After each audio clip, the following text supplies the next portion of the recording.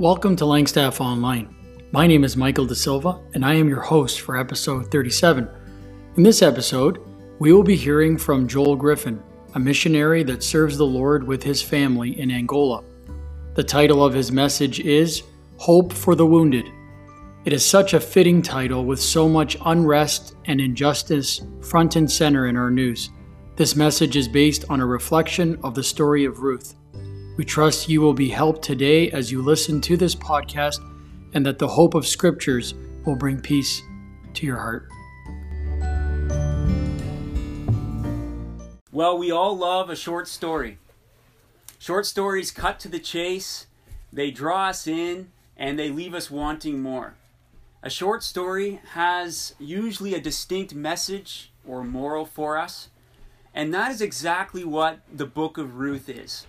It's a short story, and it's found in God's Word, so it's the best of short stories inspired by the Holy Spirit in the Word of God.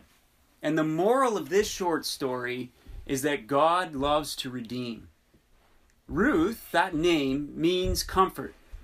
And this story is comforting for those who are in pain and need to be reminded of the hope that we have in God. The hope that we can have in our souls that God is able to act in the most dire and dark of circumstances. God's able to bring life into situations of death. He's able to bring in security, and He's able to bring in future in situations of despair. And so my prayer is that this story, as we look at it together, would bring that into your experience. Comfort. Now, to understand the book of Ruth, we have to understand some Old Testament concepts. We have to understand what redemption is. We need to understand a little bit about redemption. And redemption is a ransom. It's a price that's paid so that freedom can be given. And God, in His power and His generosity, He brings in release and freedom to those who are oppressed. Probably the most famous situation of redemption in the Old Testament is when God redeems His people out of the slavery in Egypt. And it's a powerful image even of our own salvation and the new exodus that is occurring in people's lives today through the Lord Jesus Christ. And so we have that redemption. But in other situations, sometimes people had to sell their property because of oppressive financial situations. And in those situations, a near family member should come in and redeem that property and free that person from their financial obligations. They would do that graciously. And then the family property, it would come back to the right tribal inheritance in the nation. In other situations, people literally sold themselves into slavery because of financial debts. And oppression was so real to them, but then a near family member could come in, pay the price to give them release. And so redemption is a really important concept in the Bible. Another concept that we need to understand this message of hope in the short story Ruth is levirate marriage. Levirate marriage is something that was practiced in the ancient Near East, and it goes back even before the institution of the Mosaic Law. Because if we go to Genesis 38, we see example of levirate marriage there. If someone died, a man died, without an heir, without a son to carry on the family name, then a brother in the family would marry the widow to produce an heir to carry on the family name of the deceased person. So levirate marriage and redemption are both intertwined in this story, as we'll see, because the book starts out explaining the death of some key individuals that create oppression in the life of a widow and in that family. Let's read together in Ruth chapter 1. Ruth chapter 1, and let's read the first 5 verses. In the days when the judges ruled, there was a famine in the land. And a man of Bethlehem in Judah went to sojourn in the country of Moab, he and his wife and his 2 sons. The name of the man was Elimelech, and the name of his wife Naomi. And the names of his 2 sons were Mahlon and Chilion. They were Ephrathites from Bethlehem in Judah. They went into the country of Moab and remained there. But Elimelech, the husband of Naomi, died. and she was left with her 2 sons. These took Moabite wives. The name of the one was Orpah, and the name of the other Ruth. They lived there about 10 years, and both Mahlon and Chilion died, so that the woman was left without her 2 sons and her husband. Now it's a good time to dust off what we learned in high school English class. What's important as we look at a story? It's really important to notice what the narrator tells us, especially in the Bible, because the narrator in the stories is inspired of God. He's got God's view of the situation, and he can give us the most important facts that we need to know to get us up to speed and appreciate what God wants us to know. So with economy of words, the narrator fills us in with the setting, the key pieces of the puzzle to help us enjoy and be helped by the story. What does the narrator think is important to tell us? There's a lot of things in this first paragraph, and we'll get into them a little bit, but also let's look at the very last verse of this chapter. The last part of the last verse, verse 22. They came to Bethlehem at the beginning of barley harvest. And we'll think about later why that piece of information from the narrator is so important and why that breathes hope into a situation of despair. Another thing to think about as we look at the stories in the Bible in these narrative sections is, what are the characters in the story actually saying? Remember the words of the Lord Jesus? He said, out of the abundance of the heart, the mouth speaks. In order to get into the hearts of the characters, we've got to hear their words. And the storyteller gives us the most important words that the characters have to say. We need to get into the heart of the characters in order to get into the heart of the story. A good question to think about is how to fill in the blank in the following phrase. God is the God who. How do we complete that phrase as we think about the story we're looking at? God is a God who, and we can learn about God and what he does and what he values. And as we read the book of Ruth, we can say God is a God who loves to redeem. Another question we could think about is, why is this story even included in the Bible? Why did God deem this particular account to be fit into the Bible? And how does it fit in with the whole message of the Bible? How does the theme of the book of Ruth link together with the other teachings in the Bible? Theology is a fancy word, but theology is like connecting the dots. How can we connect the dots as we think about God and the Bible when we're reading this story? Can we connect dots from Ruth to Genesis and the Pentateuch? Can we connect the dots from Ruth, say, to what the chronicler has to say? And maybe to the Gospels? To Ephesians, for example? Can we connect the dots from Ruth to Revelation? That's theology, and that will leave us full and satisfied and excited as we read the Bible. Every good story has tension, has excitement, has something that pulls you in. Let's just think about a couple questions that we have in our hearts as we read the whole book of Ruth.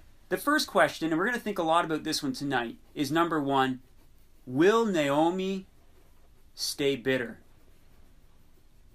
Naomi, at the start of the story, is very bitter. Will she stay that way? Or will God redeem something in Naomi's heart? This another question is, will Ruth ever remarry? She's a widow. Is there any hope for Ruth? And then later on in the story, as we learn more about the characters, we might have this burning question. Will Boaz be willing to redeem? Will someone else step in and redeem instead of Boaz? There's tension in the story. Another overarching question that we have is there hope for God's people? This story finds its setting in a really dark time. The setting of the story is in the period of the Judges, and that period of time in Israel's history was a really dark period. A time of cyclical behavior, a burst of obedience, departure from God, situations of despair and oppression, saviors coming in, saving the people, bringing them back to God, and then that whole cycle over again. Let's look at the last verse of the book of Judges. What does it say? Just glance back at the last verse of the book of Judges. In those days, there was no king in Israel. Everyone did what was right in his own eyes. Those are dark days. Days of chaos and anarchy. I think we can relate a little bit to the days of the judges, even in our own day today. As people and as societies and governments set aside the moral standard that's set forth by God and His Word, our Creator, really we're left to everybody doing that which is right in their own eyes. And everything is subjective, everything is relative, and there's no firm foundation anymore if we walk away from God's moral standard. Everybody doing that which is right in their own eyes. Notice with me in verse 1 of Ruth here what's going on. The judges are ruling, but there's also famine in the land. Hard times, times of hunger. You know, it's not surprising that there is famine, because God had promised in a very special situation and relationship with the people of Israel that if they obeyed Him, then He would bless them and they would have harvests. There would be no shortages. But if they departed from Him, there would be oppression, and their barns wouldn't be full, and their vats wouldn't overflow. There's famine because it's not just a time of physical famine and physical hunger, it's spiritually barren as well. This is the setting of this book. And there's hope breathed in to a hard situation.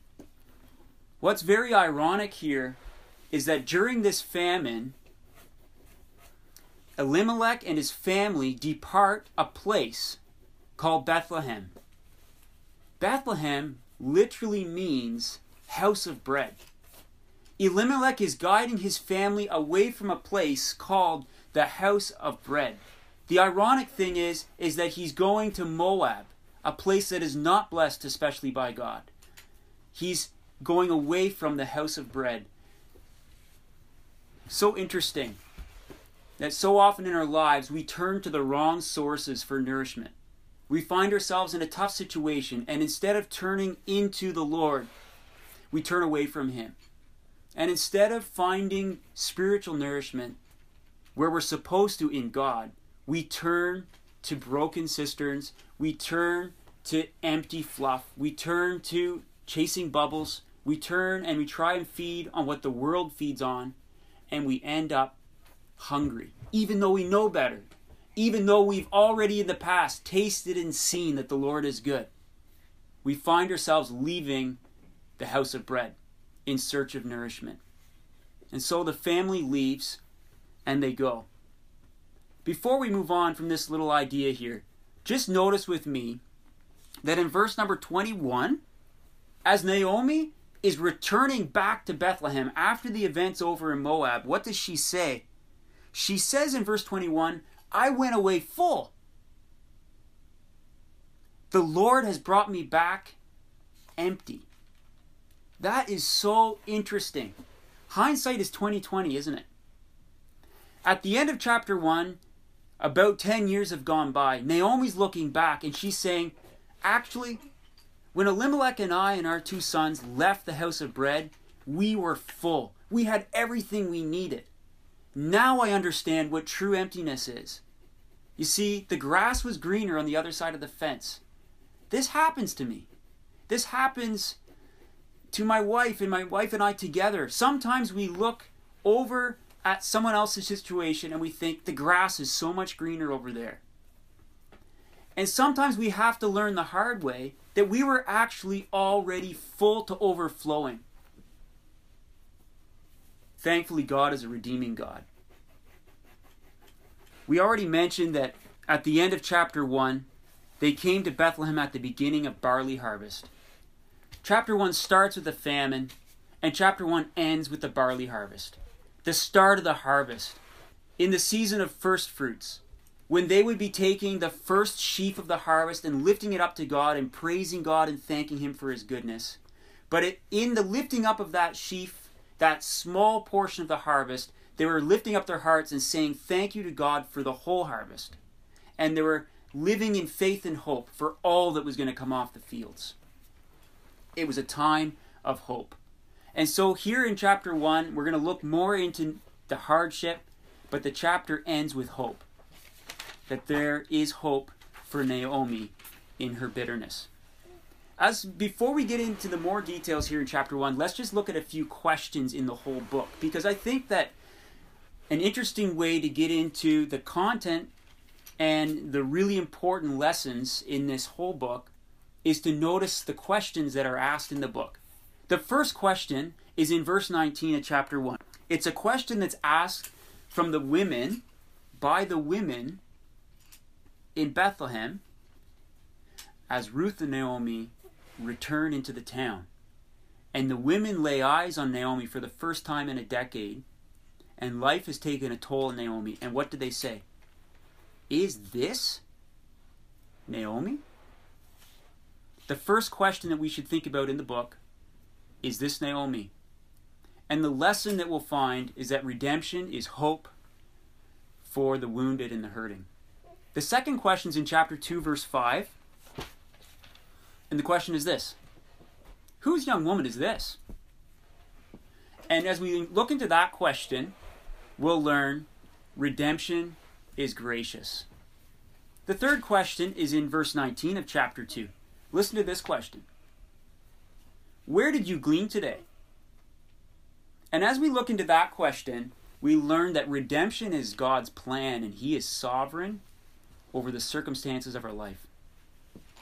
The fourth question, as we look at this whole book of comfort, is in chapter 3, verse 2.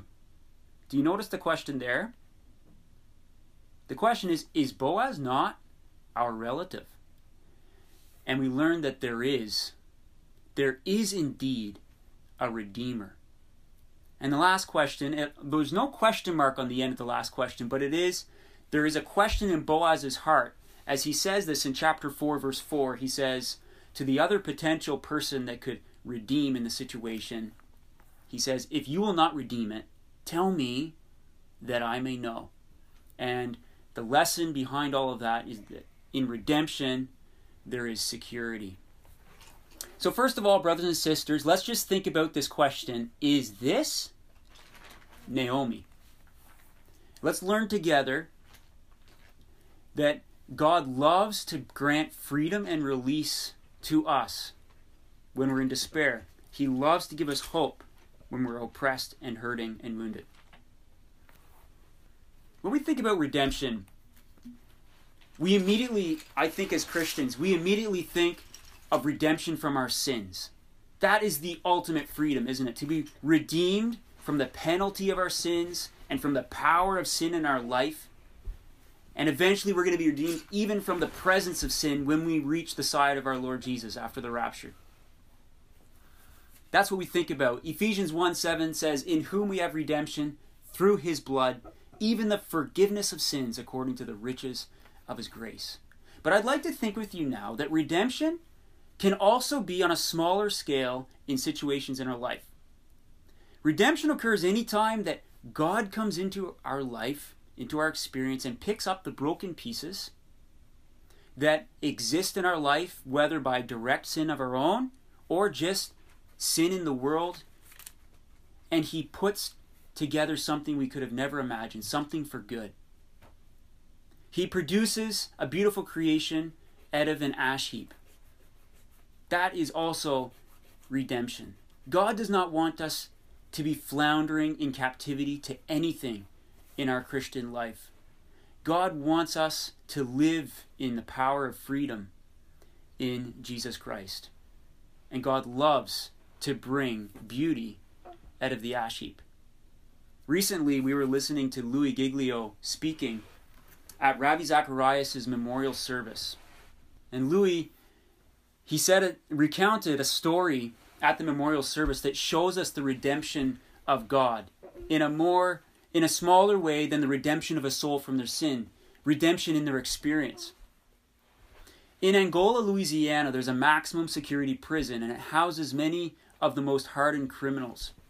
And it was inmates in the carpenter shop of that federal penitentiary that actually made the coffin for the body of Ravi Zacharias. When the representative for Ravi's family came to receive the coffin from the penitentiary, they said, "You probably don't know who this coffin is for." But the inmate present interrupted and said something like, "Oh, don't worry, we know who this coffin's for. It's for Ravi Zacharias." And I was thinking, this is just like God, isn't it? This place is known for hands that have taken life. But now these same hands have been able to form this casket that will carry God's faithful servant into eternal life. Isn't that redemption? That is redemption. And that's the power of God in the life of people who have known the depths of despair and the darkness of depravity, but they've tasted the forgiveness of sins, and now their hands are not used for taking life, but for creating a beautiful product for the glory of God. You think of Joseph as he languishes in prison for years. God comes into that situation and he frees Joseph from being overwhelmed from the seeming waste of years of his life. And God comes in and he grants release to Joseph with this beautiful miracle really in his life, where he becomes the prime minister of Egypt and saves thousands of lives from death and from starvation. God is a redeeming God, and he redeems the pain of Joseph's life in that situation. Brother and sister, you can have the same hope. You can have the comfort that God has a redeeming program in your life. God had a redeeming program in the life of Naomi. I'd like to read with you now verses 6 through 22 of chapter 1, and we'll just think about God's redeeming acts in the life of Naomi. Ruth chapter 1 verse 6. Then she arose with her daughters-in-law to return from the country of Moab. For she had heard in the fields of Moab that the Lord had visited his people and given them food. So she set out from the place where she was, with her 2 daughters-in-law, and they went on the way to return to the land of Judah. But Naomi said to her 2 daughters-in-law, "Go, return each of you to her mother's house. May the Lord deal kindly with you, as you have dealt with the dead and with me. The Lord grant that you may find rest, each of you in the house of her husband." Then she kissed them, and they lifted up their voices and wept. And they said to her, "No, we will return with you to your people." But Naomi said, "Turn back, my daughters. Why will you go with me? Have I yet sons in my womb, that they may become your husbands?" Now in that verse, where we see that Naomi's thinking about levirate marriage, as if there's another son that could marry them and raise up an heir. Verse 12, "Turn back, my daughters. Go your way, for I am too old to have a husband. If I should say I have hope, even if I should have a husband this night and should bear sons, would you therefore wait till they were grown? Would you therefore refrain from marrying? No, my daughters, for it is exceedingly bitter to me for your sake, that the hand of the Lord has gone out against me." Then they lifted up their voices and wept again, and Orpah kissed her mother-in-law, but Ruth clung to her. Verse 15. And she said, "See, your sister-in-law has gone back to her people and to her gods. Return after your sister-in-law." But Ruth said, "Do not urge me to leave you or to return from following you, for where you go, I will go. Where you lodge, I will lodge. Your people shall be my people, your God, my God. Where you die, I will die, and there will I be buried. May the Lord do so to me, and more also, if anything but death parts me from you." And when Naomi saw that she was determined to go with her, she said no more.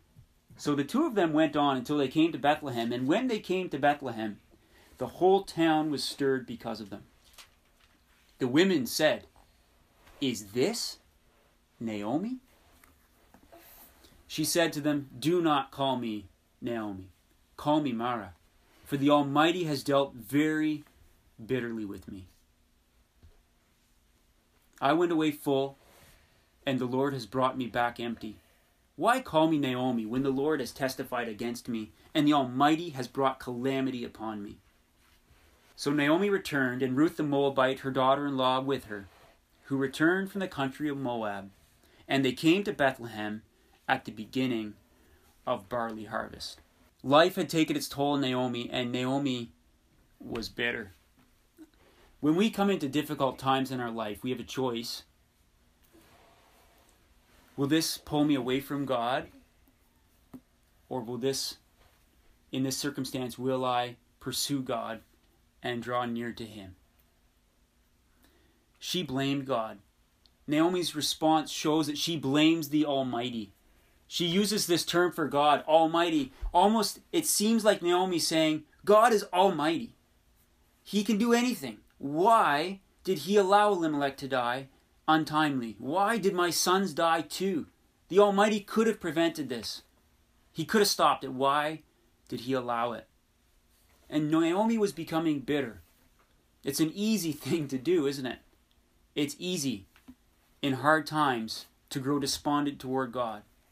Naomi had made a mistake. She interpreted God through her difficulties rather than her difficulties through God. And this means that she ended up blaming God rather than running to Him for comfort and seeking refuge in Him. It's interesting that in her bitterness, Naomi was hardly an evangelist. Remember what she said to Ruth and Orpah? Don't come with me. Don't come back to the community of God's people. And when Orpah went back, she turned to Ruth and said, look, Orpah's going back to her gods. You should go too. She was hardly evangelistic. And when we become bitter, it even affects the way we represent the Lord Jesus in the world. And it affects our witness to others. We implode upon ourselves. Did Naomi have a rough time? Yes, she did. And isn't that the beautiful thing about God's Word? God's Word and God's redemption does not brush away our hard times, does not brush them away and say, oh, that's nothing. You need to toughen up. You need to put the best foot forward, put on your brave face and carry on. No. God sees our pain. He lets us know that He feels it with us. But the beautiful thing about redemption is that God comes down into our situation with us and brings in hope and life where, apart from God, it would be impossible. If you talk to Joseph in the prison cell, I'm sure there were times of deep despondency. But God did a miracle. It's amazing what God can do and how God can redeem. So there's hope for the wounded and the oppressed. Are you like Naomi? Do you need your heart warmed up? I've been there. I know what it's like when my heart does not have worship in it. Too dark, too depressed, too frail, too overwhelmed. But God is able, through the most unexpected circumstances at times, to bring redemption into your life. Naomi, in this story, she finds redemption through Ruth, the foreigner that had married into her family. And we're going to look at the end of the story very, very shortly and see how God, in the most unexpected way, brings Naomi back to a place of worship. I remember a time in my life when I didn't have worship. I was so down and frail and anxious. And I would listen to Ravi Zacharias for a couple hours a day. And I listened to Ravi's messages about God's reality and the believability of the Christian faith. What is true, what is false. How the message of Jesus Christ is unique. And about God's goodness and reality. And slowly over time, Ravi massaged my heart back into beating. The Lord used him to bring me back to a place of worship. Maybe you know, just like I do, that healing is a process. It doesn't happen all at once. Healing is a process. And God is a redeeming God that you can get back to that place of fullness again. You might feel so empty and so hardened and so worn out and just blah. But God is able to bring you back to that vibrant place of worship and life again. Ravi Zacharias loved to quote a hymn writer named Annie Johnson Flint. And Ravi was someone who lived with chronic pain. And he had horrible back pain, but yet he still traveled millions of kilometers by plane and was away from home more than he was at home with the message of the gospel. And I believe that he and Annie Johnson Flint were kindred spirits, even though so separated by generations, because Annie Johnson Flint also experienced the redemption of God in chronic pain. And Annie Johnson Flint wrote, and Ravi had this distinct way of quoting it so fluently and quickly and so full of impact.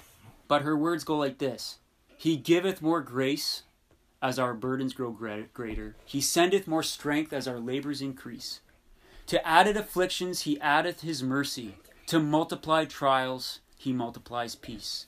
When we have exhausted our store of endurance, when our strength has failed ere the day is half done, when we reach the end of our hoarded resources, our Father's full giving is only begun. His love has no limits, his grace has no measure, his power no boundary known unto men. For out of his infinite riches in Jesus, he giveth and giveth and giveth again.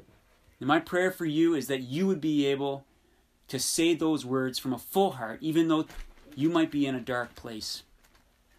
Let's look at the very end of this book. We're going to jump over all the details about how the redemption happened, and we're just going to go to the end of the book in chapter 4 and read verses 14 and 15. Notice it was the women in chapter 1 with the question, is this Naomi? Now let's look at what the women say at the end of the story. Verse 14, Then the women said to Naomi, Blessed be the Lord, who has not left you this day without a redeemer. And may his name be renowned in Israel. He shall be to you a restorer of life and a nourisher of your old age. For your daughter-in-law, who loves you, who is more to you than 7 sons, has given birth to him. Then Naomi took the child and laid him on her lap and became his nurse. And the women of the neighborhood gave him a name, saying, A son has been born to Naomi. They named him Obed. He was the father of Jesse, the father of David. It was the women of the community that noticed Naomi's bitterness. And it was the women of the community that noticed Naomi's transformation and the redeeming act of God in her life. They named the child. Isn't that interesting? It wasn't Ruth and Boaz. It wasn't Naomi that named the child. This child of hope. Someone to carry on the family name. And actually this one, Obed, the forefather of King David, this special dynasty in all of history. The forefather ultimately of the Messiah, the eternal King of Kings and Lord of Lords. The women of the community notice the redeeming hand of God in Naomi's life, and they give Obed his name. Well, guess what it means? Obed means worshiper. Worshiper. Naomi, she says, just call me Mara. Call me bitter. I'm empty. Well, God steps in. God does his miracle. She goes from Mara, almost unrecognizable as Naomi according to the people of the community. And Obed is named after her. Obed receives the name worshiper. Isn't that amazing? Notice here that the child is referred to as Naomi's child. In chapter 1, Naomi says to Ruth and Orpah, this is impossible. I cannot have more kids. Don't come with me. And at the end of the book, it's Naomi who is the one holding the baby. God breathes life into situations of death. He brings hope into situations of despair. He brings beauty out of destruction. This is what God does. And he does it ultimately through the person of Jesus Christ, our Lord and our Savior. So we can have comfort and hope. We can have freedom from oppression because God is a God who loves to redeem. God is the God of redemption. Jesus Christ, our Lord and Savior, said, If the Son shall make you free, you shall be free indeed. May God bless his word to us all.